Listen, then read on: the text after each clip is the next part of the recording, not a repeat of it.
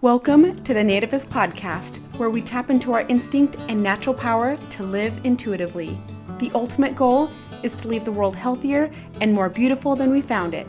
It all starts on the individual level by cultivating our mind-body connection.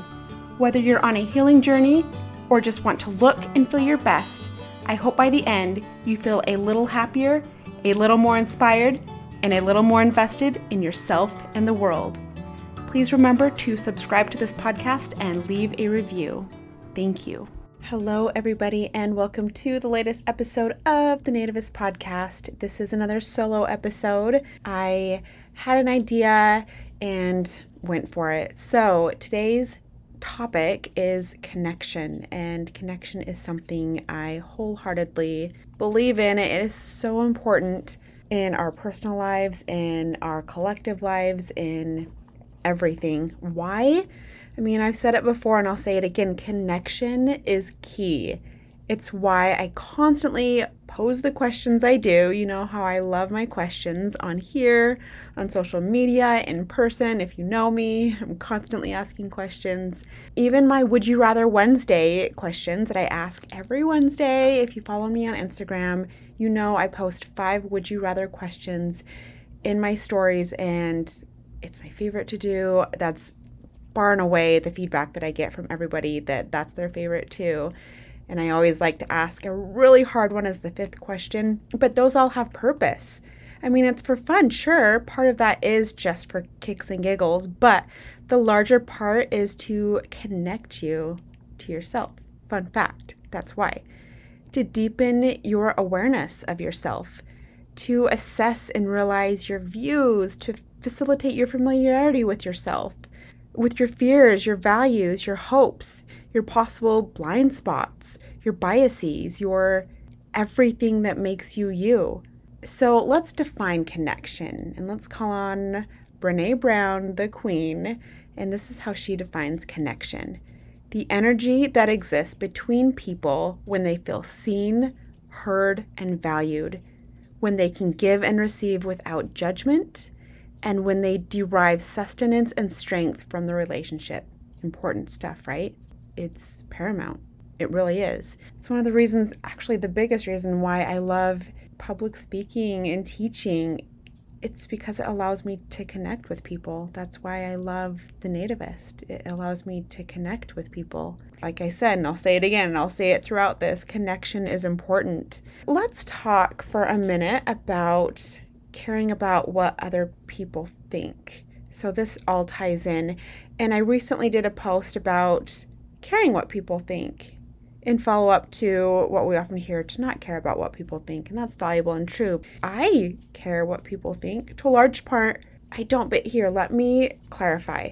I've posted in the past about not caring about what others think, and I wanted to clarify and specify. So I think it's largely unrealistic and potentially damaging to self and others to not care at all what others think. We're wired to care. And this is why we care, for personal reasons, for professional reasons, for safety, economic, and psychological reasons. It's not bad to care what people think, somewhat. Doing so can nurture and reveal connection, empathy, and respect. So here's when caring about what people think becomes problematic. If it facilitates codependency, if it inhibits you from respectfully speaking and living your truth, your rights, your expressions. And there is a time, sure, when you can just say what you mean without worrying about respect. But side note, okay, back to our list. So it's problematic if it affects your access and your allegiance to your intuition, if it clouds your sense of self, if it subjugates or diminishes yourself, if it harms your mental and or physical health.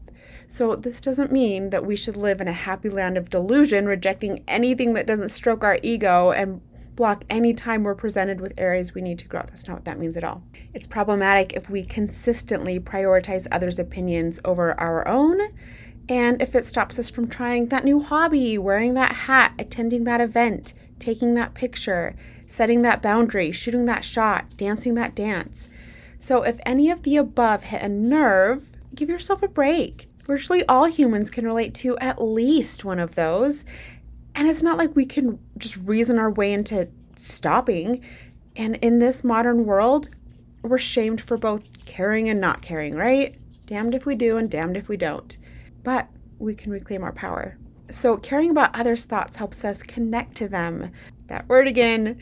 Receive constructive feedback so we can evolve, so we can see our own blind spots, so we have a safeguard against cruelty, and so we can avoid being a butthead. Whom you trust, listen to, and surround yourself with matter.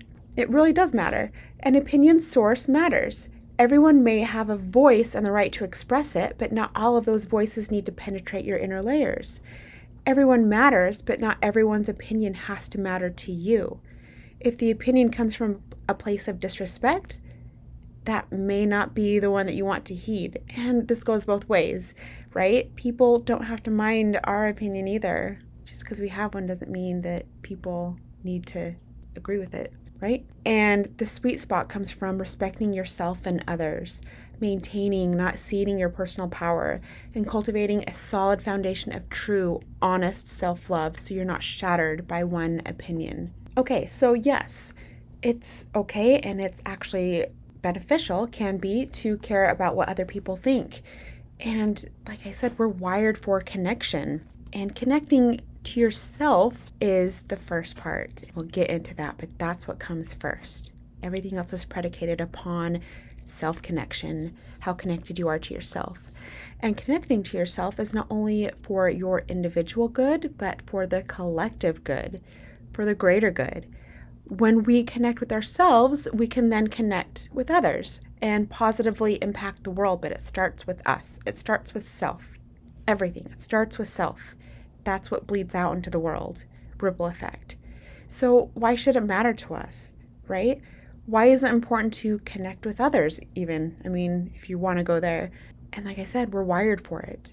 And that's how we can shape the world that we want to live in. And connection begets love, which is what we all need, right? I dare you to say we don't need any more love. We do. The world does. Everybody does. So actually, one of the things that really gets to me the most is just thinking of people feeling disconnected and not seen or heard. Like, that really guts me to think about. Been there before, even though I have wonderful people in my life. Still, the way life sometimes shakes out or is, or, just works out. I've felt unseen, unheard, unvalued, and it sucks. It's debilitating. It affects everything. It colors your life. Well, decolors your life, I should say. It's just so devastating. It really is. And so that's largely what drives me to do what I do and to create the content that I do, to hold space for people to be authentically themselves so we can connect, grow, and learn from each other so they can feel seen, valued, and heard. That's what I want. I want you listening to this. I want you to feel seen and valued and heard. I care about people's feedback. I care about what they say. I care about what they think about. Ooh, I like how I slipped that in unintentionally. But yes, because I care about how it affects you, and I care about how you can use it to connect to yourself, and then how that connects all of us to each other. So, big work. Just kidding. No, I don't think that I'm that lofty or important, but I mean, we're all important in our own way, right? Okay, so back to what I was saying. So to have someone understand your mind is a different kind of intimacy, and loneliness and social isolation can actually be fatal. Did you know this? It's actually really predictive of people's health and long-term health and mortality. And so CDC.gov, let's talk stats, associated loneliness and self-isolation with higher risks of depression, anxiety, and suicide. Loneliness among heart failure patients was associated with a nearly 4 times increased risk of death, 68% risk of hospitalization, and 57% increased risk of ER visits. Those are big numbers. Psychology Today. Lonely people are 50% more likely to die prematurely than those with healthy social relationships. The pandemic really affected this. It increased this. It definitely did for me. I don't know about you, but it really did, that isolation. And so I am an ambivert, both introvert and extrovert. So during pandemic, I really leaned into that introversion. And then I really, really freaking leaned into it. That's basically all I've wanted. And then just personal, gosh, so much to talk about here with the pandemic and how that really facilitated disconnection. But I had some personal stuff too, like my face stuff that I'm going through, and that's really made me want to hide out, and that really fueled the disconnection too. But also just the division in the U.S. specifically, and the world too, but in the U.S. with politics, with science, with all of that, really, really led to even more disconnection. And it really nurtured a lot of judgment, and that creates disconnection, and that just really blocks off any connection at all. And that affects you, whether you realize it or not. And maybe you can relate to that. Maybe you felt a lot more disconnected from people physically, mentally, emotionally, everything. You felt more judgmental of people, more triggered. You felt more opinionated. And a lot of that boils down to connection or lack thereof. And it really is fascinating and kind of unnerving to think about how much it affects us. So let's talk about what can block our connection. Okay, so if we're trying to connect to ourselves and others, sometimes there are things that can get in the way. Layers that are either self-applied or self-accepted, I guess you could say. Like we accept those layers, or we're applying those layers ourselves to block connection. And this can be consciously, this can be subconsciously, without knowing that we're doing it. It's natural to anticipate what others will want from us, right? And then to try to fulfill that, to feel like we belong to the person, the clique, the group, the community, the space, the world.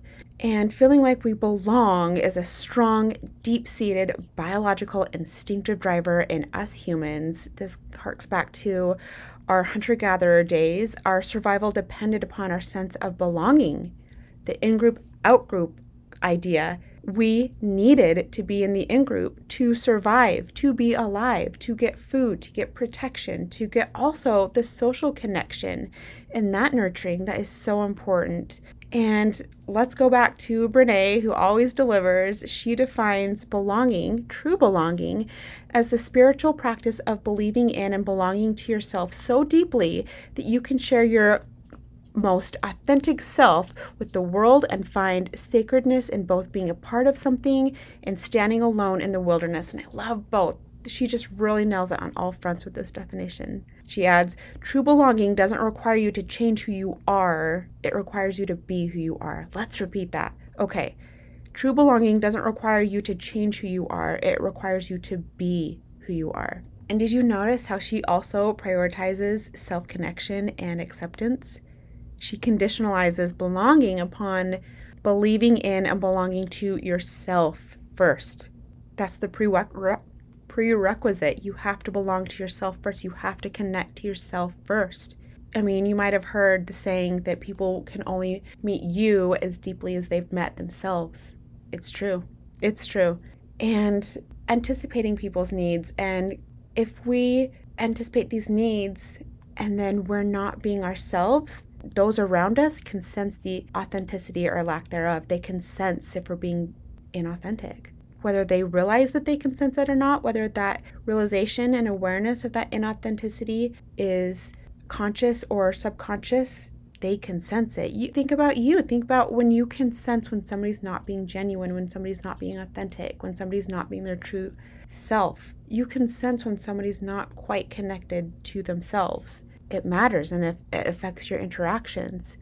It's no longer you that people can connect to. They can't connect to you. But abandoning ourselves to try to meet external or perceived expectations can distance us from our true self. We don masks and personas and habits and sayings that don't quite fit. They don't fit us. They're not us. They don't reflect our true thoughts, emotions, selves. And like my friend Jennifer says, she is a phenomenal artist and fellow deep thinker, and we haven't met in person, but one day that will change. And you can find her at Jennifer Illustrations on Instagram. Shout out to Jennifer. She wrote a post on this, And I read it. I was taking a break from writing this podcast episode, and it aligned perfectly with this episode. So I told her that I would reference it. And this is my shout out to you, Jennifer. You rule. And so like she says, it's no longer you. They can't connect to you. There's something blocking that. It's like those layers, or there's a film or whatever, however inauthentic you are, or disconnected you are from yourself, is how much further they are from you. The least amount that they can connect to you, I mean, it will affect your interactions. So how do we connect? By first connecting to ourselves, like we've said before, and like Brene said. So if Brene said it, it's true, right? We figure out who we are. That's the first part. That's the first step. And we do this to the best of our ability. I mean, I know that sometimes this can be hard, right? It sounds so simple, but sometimes it can be tough. This is a lifelong process too. I mean, I like to think that I'm pretty self-aware, and still, I'm 34 and still am making connections and unraveling parts about myself and making discoveries and realizing, and I'm a reflector and a deep thinker, and I thought I had myself figured out. No, I'm still figuring myself out, building upon my earlier discoveries and connections, but deepening and expanding that connection to myself, and thereby allowing me to proportionally connect to others more. And it's such a cool process. I mean, it can be really rattling sometimes and messy and challenging, but so rewarding. While I was thinking about this episode, I came up with this analogy, and then I just really kept running with it because it really just took on a life of its own. So I thought about how connecting to yourself really is a lifelong process. And it has lots of pit stops and circle backs and U-turns, speed fluctuations, zigzags, course corrects, etc. Sometimes the road is smooth, sometimes it's not. Sometimes we cruise, sometimes we break down. If we've maintained our vehicle, should we say, which AKA is mind and or body, we're well functioning, right? But if not, if we've neglected ourselves or haven't prioritized connection, then it can be a bumpier ride. We're not really sure how to use our gauges. We're not really sure what those signals mean or those warning lights mean. We're not really sure what those sounds mean or what to do with all of the gears and the instruments and all of that. Sometimes we just need a tune-up, and sometimes we need a complete overhaul. And if you leave metaphorical space, let's say for yourself, you don't have as cramped of a ride. So if you're holding space for your emotions, your journey, and your humanness, then you're riding in a spacious limo. But if not, you're in one of those teeny tiny little toy cars, and you're Flintstoning and working so much harder than you need to be and making it so much harder on yourself. And sometimes we have a map, sometimes we have the wrong map. Sometimes there's a glitch in the guidance and we're left to our own devices, relying on our inner compass, our inner sense of direction. And that's really how it should be, right? That's how we're really going to get to where we need to go. But we can't outsource this trip or call Uber or anyone else who may offer this service, because lots of people offer this service, and lots of people will give advice and say they have it all figured out and give you guides, and sometimes they really can be helpful guides, and more often than not, your guide is the only guide that's going to work. Your compass is the only true compass. Your North Star is the only true North Star, and no one can make the trip but us. No one can connect ourselves to us but us. They may help along the way, offer gas or fuel or whatever else that we need to keep us going on our trip, but it's not going to work if we don't do it ourselves. I mean, it's crucial. And finding our way back to ourselves, which can be trying to discover for the first time who we even are, or really going back to ourselves. This can feel discombobulating, bewildering, confusing, chaotic, but incomparably rewarding. Incredibly rewarding. And like I said before, connecting to ourselves is how we connect to others.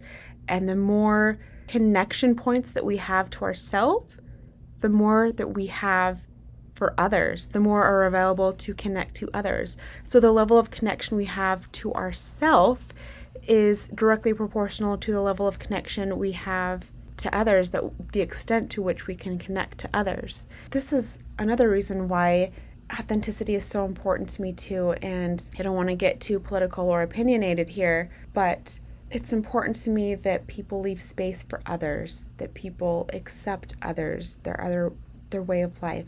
Rule that I live by is to live and let live, unless it harms another, but to live and let live. And sometimes we have varying perceptions of what does truly harm another.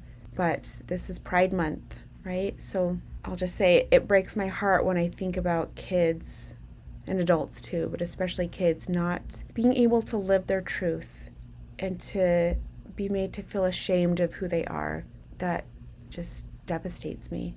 To be told that you're not good enough, or that you don't know yourself, or that something's wrong with you for whom you love, or how you feel, or how you identify, or how you view the world, whether it's your outlook on religion or philosophy or fashion or sexuality, whatever it is, it guts me to think that people can rob others of that sense of connection, or I guess you can't truly rob another of that, but you can really disrupt it. And parents, if they disown their kids or shame their kids or refuse to accept their kids for being themselves, if they don't want their kids to do certain activities like ballet or theater for fear of what others will think, that's when, going back to what I said about what people think, that's when it's problematic. And just to not be able to feel accepted for your truth, do you know how just debilitating and devastating that is? It's just awful. It's just incomprehensible to live like that to me, because I've just been accepted. I mean, sure, here and there, growing up in a very religious community, when I stepped away, you get opinions on what you should be doing with your life, but overall, I really have been accepted, and I just cannot just imagine not being accepted by my parents. So just please find it in your heart. I hardly ask you to tell you how to live your life, but really, if you can find it in your heart, just please entertain the thought of just accepting people for who they are, and not imposing your thoughts and your beliefs on others, and holding space for them. When you're connected to yourself, you're actually able to accept others. That's the thing. That's why this is so important. Because when we're not connected to ourselves, that's when we're judgmental. That's when we can't accept others. If you're unsure, that's a perfect segue, unintentional but perfect segue. So if you're unsure of how connected to yourself you are, here are some questions, just off the cuff, but questions that you can ask yourself to help gauge. Simple, surface, but actually pretty deep questions too. So, first of all, do you know what you want for dinner? For vacation, for a wardrobe, for a job, for life? Go as far and wide with that as you want to. Do you know what you want? How indecisive are you? This is a big one, because that's one thing that I really have to work on, is decisiveness and making decisions. And there's a lot that goes into that, and why I am the way that I am, and why you are the way that you are, if you're decisive or not. But how are you? Are you decisive? How often do you stall or defer on decisions, big or small? If you're picking out toothpaste, or if you're picking out a house, how decisive are you? How comfortable are you advocating your needs and your wants? This is big too, and this is something that I didn't realize how disconnected I was from myself on. I thought that I was such an advocate for myself, and I really wasn't. That was one of my biggest regrets, I could say, in life, was not advocating for myself more. When I say regret, I accept it, and everything is for a reason, and I'm happy for that journey, and I'm happy that it's led me to the experiences that I've had, but I really would have loved to have advocated more for myself in the past, especially at work. In relationships, sure, but especially at work. Okay, so like I mentioned earlier, how accepting of others are you? Not just of yourself. If you look at how accepting you are of others, how judgmental you are of others, how much you gossip, how just silently or openly, vocally judgmental you are, that's a good litmus test. Others mirror our own insecurities.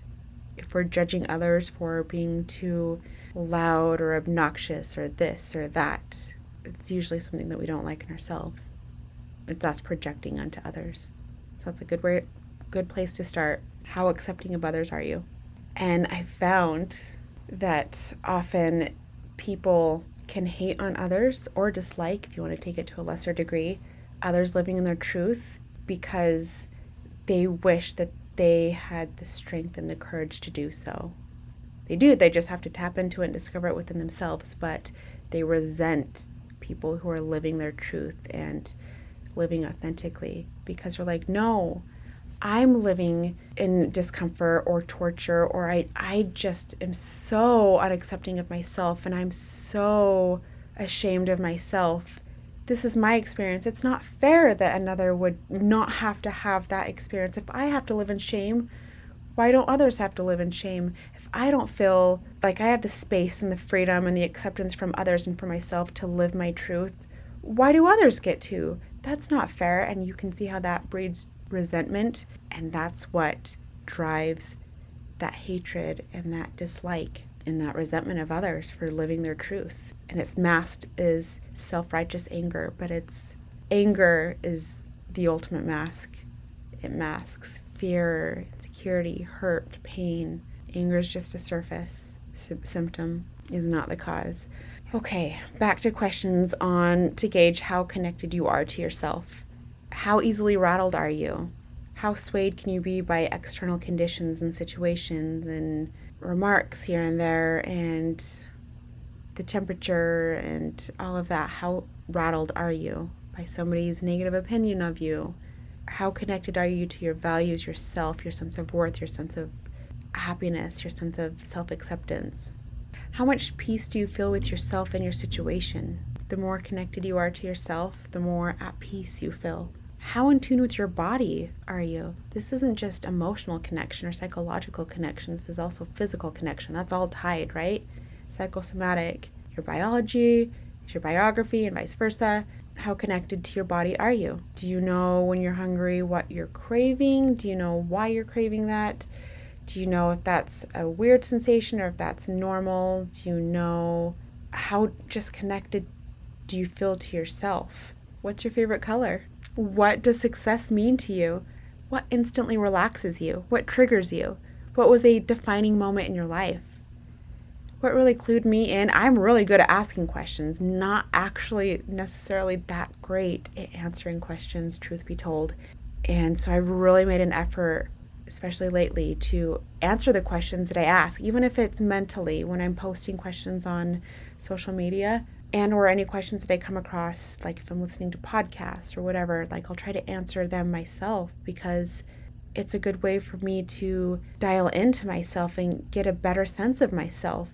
It's a great way to get to know yourself, and things will change and your answers likely will fluctuate and vary and evolve. And I mean, that's just the nature of it. But right now, who you are right now, do you know who you are?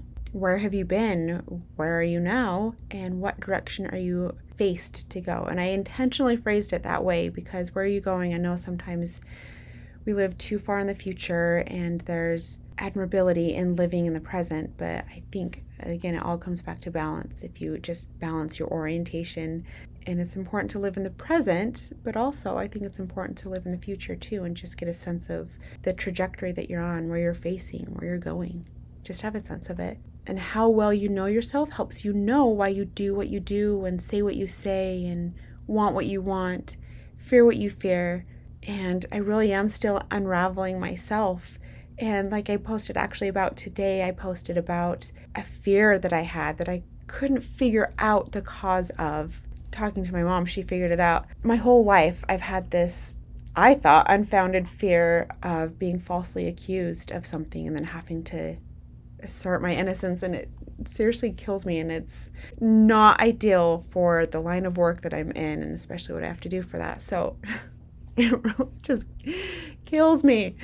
I don't know why such a strong fear of mine to be falsely accused of something. And my mom traced it back to first grade. So I remember my first grade teacher standing in front of the entire class and sharing her theory of who was the one who was hiding the Arthur books. So I don't know if you are familiar with the Arthur books. They were all the rage in first grade where I went, and everybody loved them and everybody beelined for them when it came for reading time, and someone would hide them around the room and kind of stash them so they only had access to them, and then we could never find them. And I think they eventually surfaced and put them back on the bookshelf or whatever.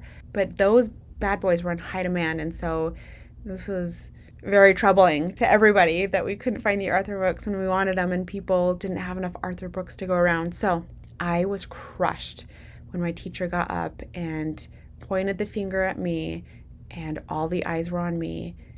And I actually know who was hiding the books. It wasn't me, and I never ratted her out, but it really left a mark, especially in your formative years, those early experiences. And that's why it's important to know things like that, why you do what you do and think what you think and have the fears that you have. They can usually be traced back to some event like that, especially in your formative years. That's why it's especially important to be dialed into your childhood and growing up and all of those experiences. And experiences can leave a mark, whether you think that they do or don't. They can really get buried in your psyche. And if you don't process them and feel them and experience them, they really get buried in. They can fester and they'll explode and come out at some point. Usually they're just uglier when they come out, but it's important to know. And I'm still just figuring myself out, and had another aha moment when I figured out, and this is getting really vulnerable, but growing up. So let me preface by saying I have a wonderful family and wonderful, sensational parents. Like, they were so good, and they love me, and we've talked about it since we've made peace with it, and they've apologized. Not that there necessarily was anything for them to apologize for. It was all unintentional. But growing up, I just always felt disconnected from my family. Just the way that our dynamics worked out. I just felt like I was always the odd one out. I never felt like I was really seen or heard. I knew that I was valued. I knew that they loved me, but still, I mean, you can know that intellectually, but emotionally still feel undervalued, unseen, and unheard. And I remember I had a grandparent who would constantly, and he'd say this in a teasing way, but it was not a funny teasing way. Like, I mean, there was some real intent behind that and really meaning behind that. And he'd call me the devil and call my cousin an angel. And, oh, you're just the devil, Whitney. You're just the devil. And, oh, but my little angel. And it'd say your name. And things like that you wouldn't think matter, they mattered. And it wasn't until talking with my family, just casually discussing memories, just like last month, I think it was, that it just dawned on me why I always felt so alienated and disconnected. And so on both sides of my family, had my grandparent doing that on one side, and then another aunt on that side so on both sides of my family, there were issues with family members, and some of it was intentional and some of it wasn't. And no ill will, and I love them, and it's all good now, but still it leaves a mark, and it can have a lingering effect. And there's a hierarchy on both sides of my family, and I was never at the top of that hierarchy. And I feel it even now. It's incredible how I'm sent right back to Whitney as a kid whenever I'm around certain family members, and how those hierarchies have held throughout all the years, even though we're adults now, and feeling so unseen, unheard, and unvalued. And it matters, and it sucks. And I've noticed, I think that's really affected my relationships. I just was able to trace that back to the family dynamics and in my nuclear and extended family, and how that's really impacted my life and my relationships and my sense of self and connection to self and connection to others. And I think that has a lot to do with why it's hard for me to answer simple questions and big questions. And I mean, there are other reasons for that too, but I think that's a big contributing factor. And so it's just getting to know yourself and holding space for all of that. And I mean, doesn't mean that you need to go on a rampage and call people to justice. I think it's more about extending grace for yourself and others and understanding others. And that's where empathy and connection come in, and are those magic balms that help you understand and connect with others. And when we empathize with people, it's to understand where they're coming from, to connect to their experience and how they're perceiving their experience. And the more connected you are to yourself, the easier it is to make decisions, to know your values, to know what you want in a partner, a career, a dishwasher, a shampoo. And the more you connected to yourself you are, the more good you can contribute to the world. we all have a unique voice. We all have gifts that we can give the world. And when we connect to ourselves, we accept ourselves. And when we accept ourselves, we can live authentically. And when we live authentically, we can shine authentically and uniquely and give the world what nobody else can give it. Our voice, literally and figuratively, our talents, our gifts, our thoughts, our perspectives, our ideas. And when we're connected to ourselves, we can access those. And when we're connected to others, we can offer those and present those and gift those to the world. And a note about self-connection. So it's one thing to be aware of why you are the way that you are, or have an idea of it, but it's another to actually act on that. So it's one thing to just be like, that's just the way that I am. Sometimes that can be a cop-out. Often that can be a cop-out. I mean, there's an additional step too. If you're being toxic, it's not enough to just be like, oh, I'm just very judgmental, or I just love to gossip, and I just hate this, or I'm just this or that or whatever. Why not take it a step further?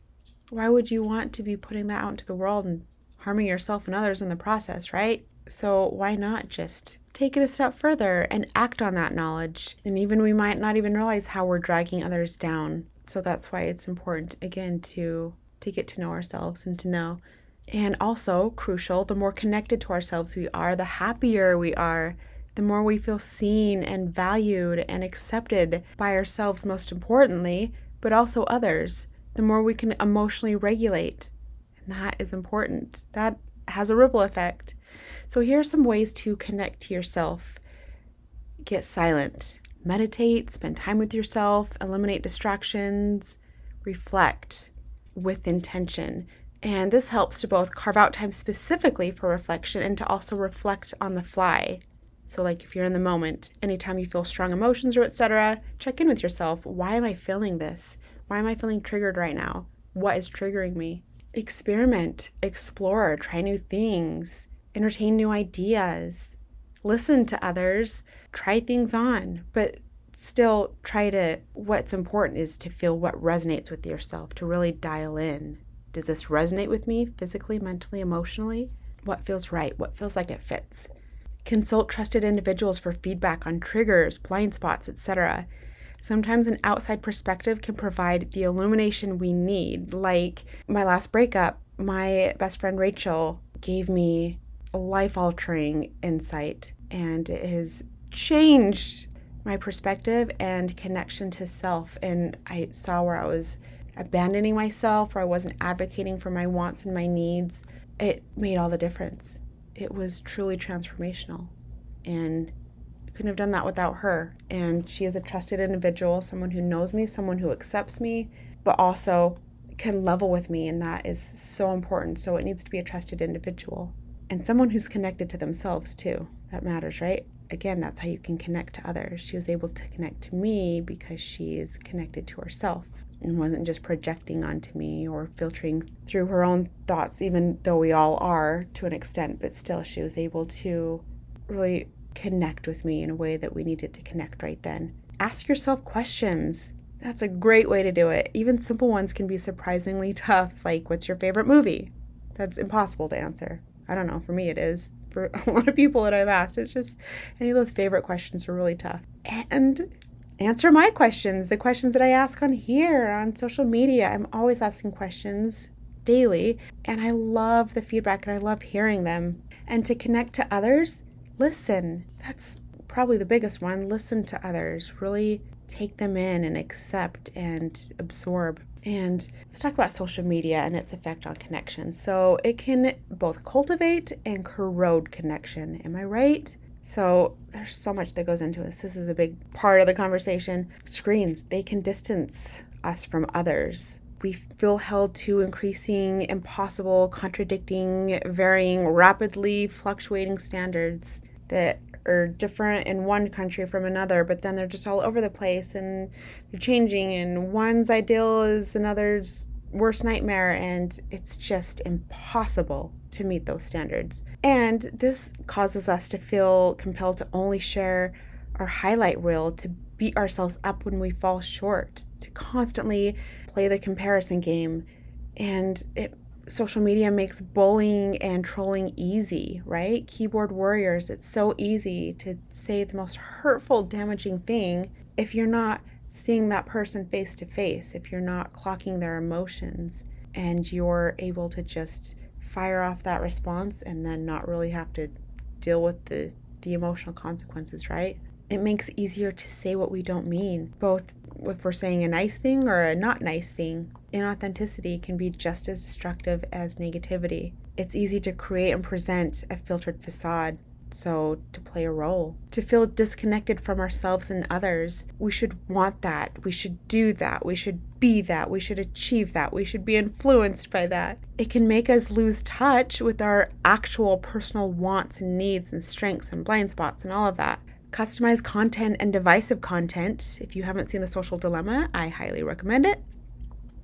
But customized content and divisive content, especially in this political climate, can create echo chambers, and this can disrupt our sense of up from down, of right from wrong, or factual from false, of left from right. It can throw our balance in every sense of the word, and it can make us feel like reality is what it's not. What a time to be alive. Social media can simultaneously, literally and figuratively distance us from the world. We live in a globally connected world, yet seem somehow so distanced from each other.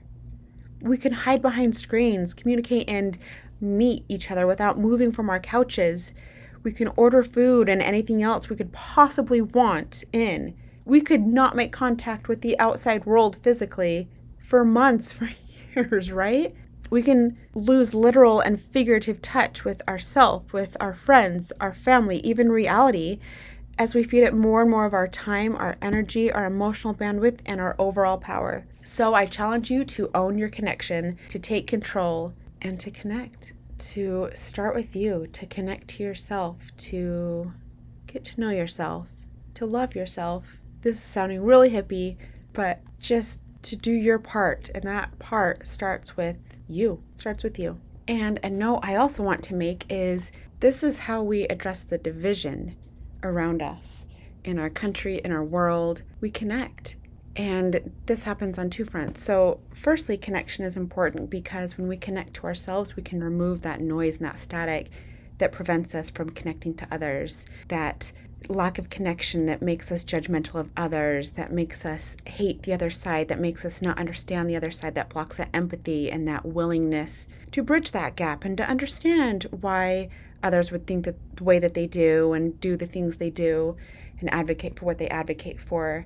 When we can connect on common ground, that allows us to bridge that gap and to forge alliances and work towards solutions instead of just butting heads. When we're just combating each other, that's not getting us anywhere. That zero-sum game, that's not getting us anywhere. And so what I try to do if somebody responds to one of my posts or anything with some pretty strong language or some pretty strong opinions, I try to stay neutral anyways online. But if they are really being aggressive, then I try to find common ground because there's something that we can connect on. There is something that we can agree upon. And that's actually something that I have wanted to pursue more. I have a couple of initiatives and projects in the works for using on social media to try to connect people in that way more actively. But we can find those connections and common grounds in our day-to-day interactions. And especially when we're talking about politics or talking about some of these contentious issues, if we find those things that we can connect on. So for example, here's an example. Abortion is a pretty inflammatory issue, right? Pretty much everybody can agree that we don't want babies to die. So even the pro-choice people aren't like, kill all the babies. Yes, they don't deserve to live. That's not it at all. It's so much more nuanced than that. It's about choice. And so I'm not going to take either side, but my point is that there's something that you can connect on. And so virtually we can say everybody wants less abortions, right? I mean, we can generally say that people aren't like, we need more deaths in this world. We need to kill people. That's no. That's not the underlying issue.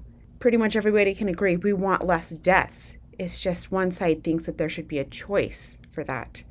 But the starting point that we can connect on and work from is we want less abortions, and then we can work from there. So that's why it's so important to do that inner work first so you can work on those fears, those insecurities that are blocking you from seeing other people, from valuing other people, from understanding other people, from just reacting with hatred or judgment, and from empathizing and really hearing people, seeing and hearing people. And again, connection is when you first do that work yourself, connect to yourself, then you can connect to others, and then we can change the world, right? Okay, so go fight, win. Without the fight, go connect and win.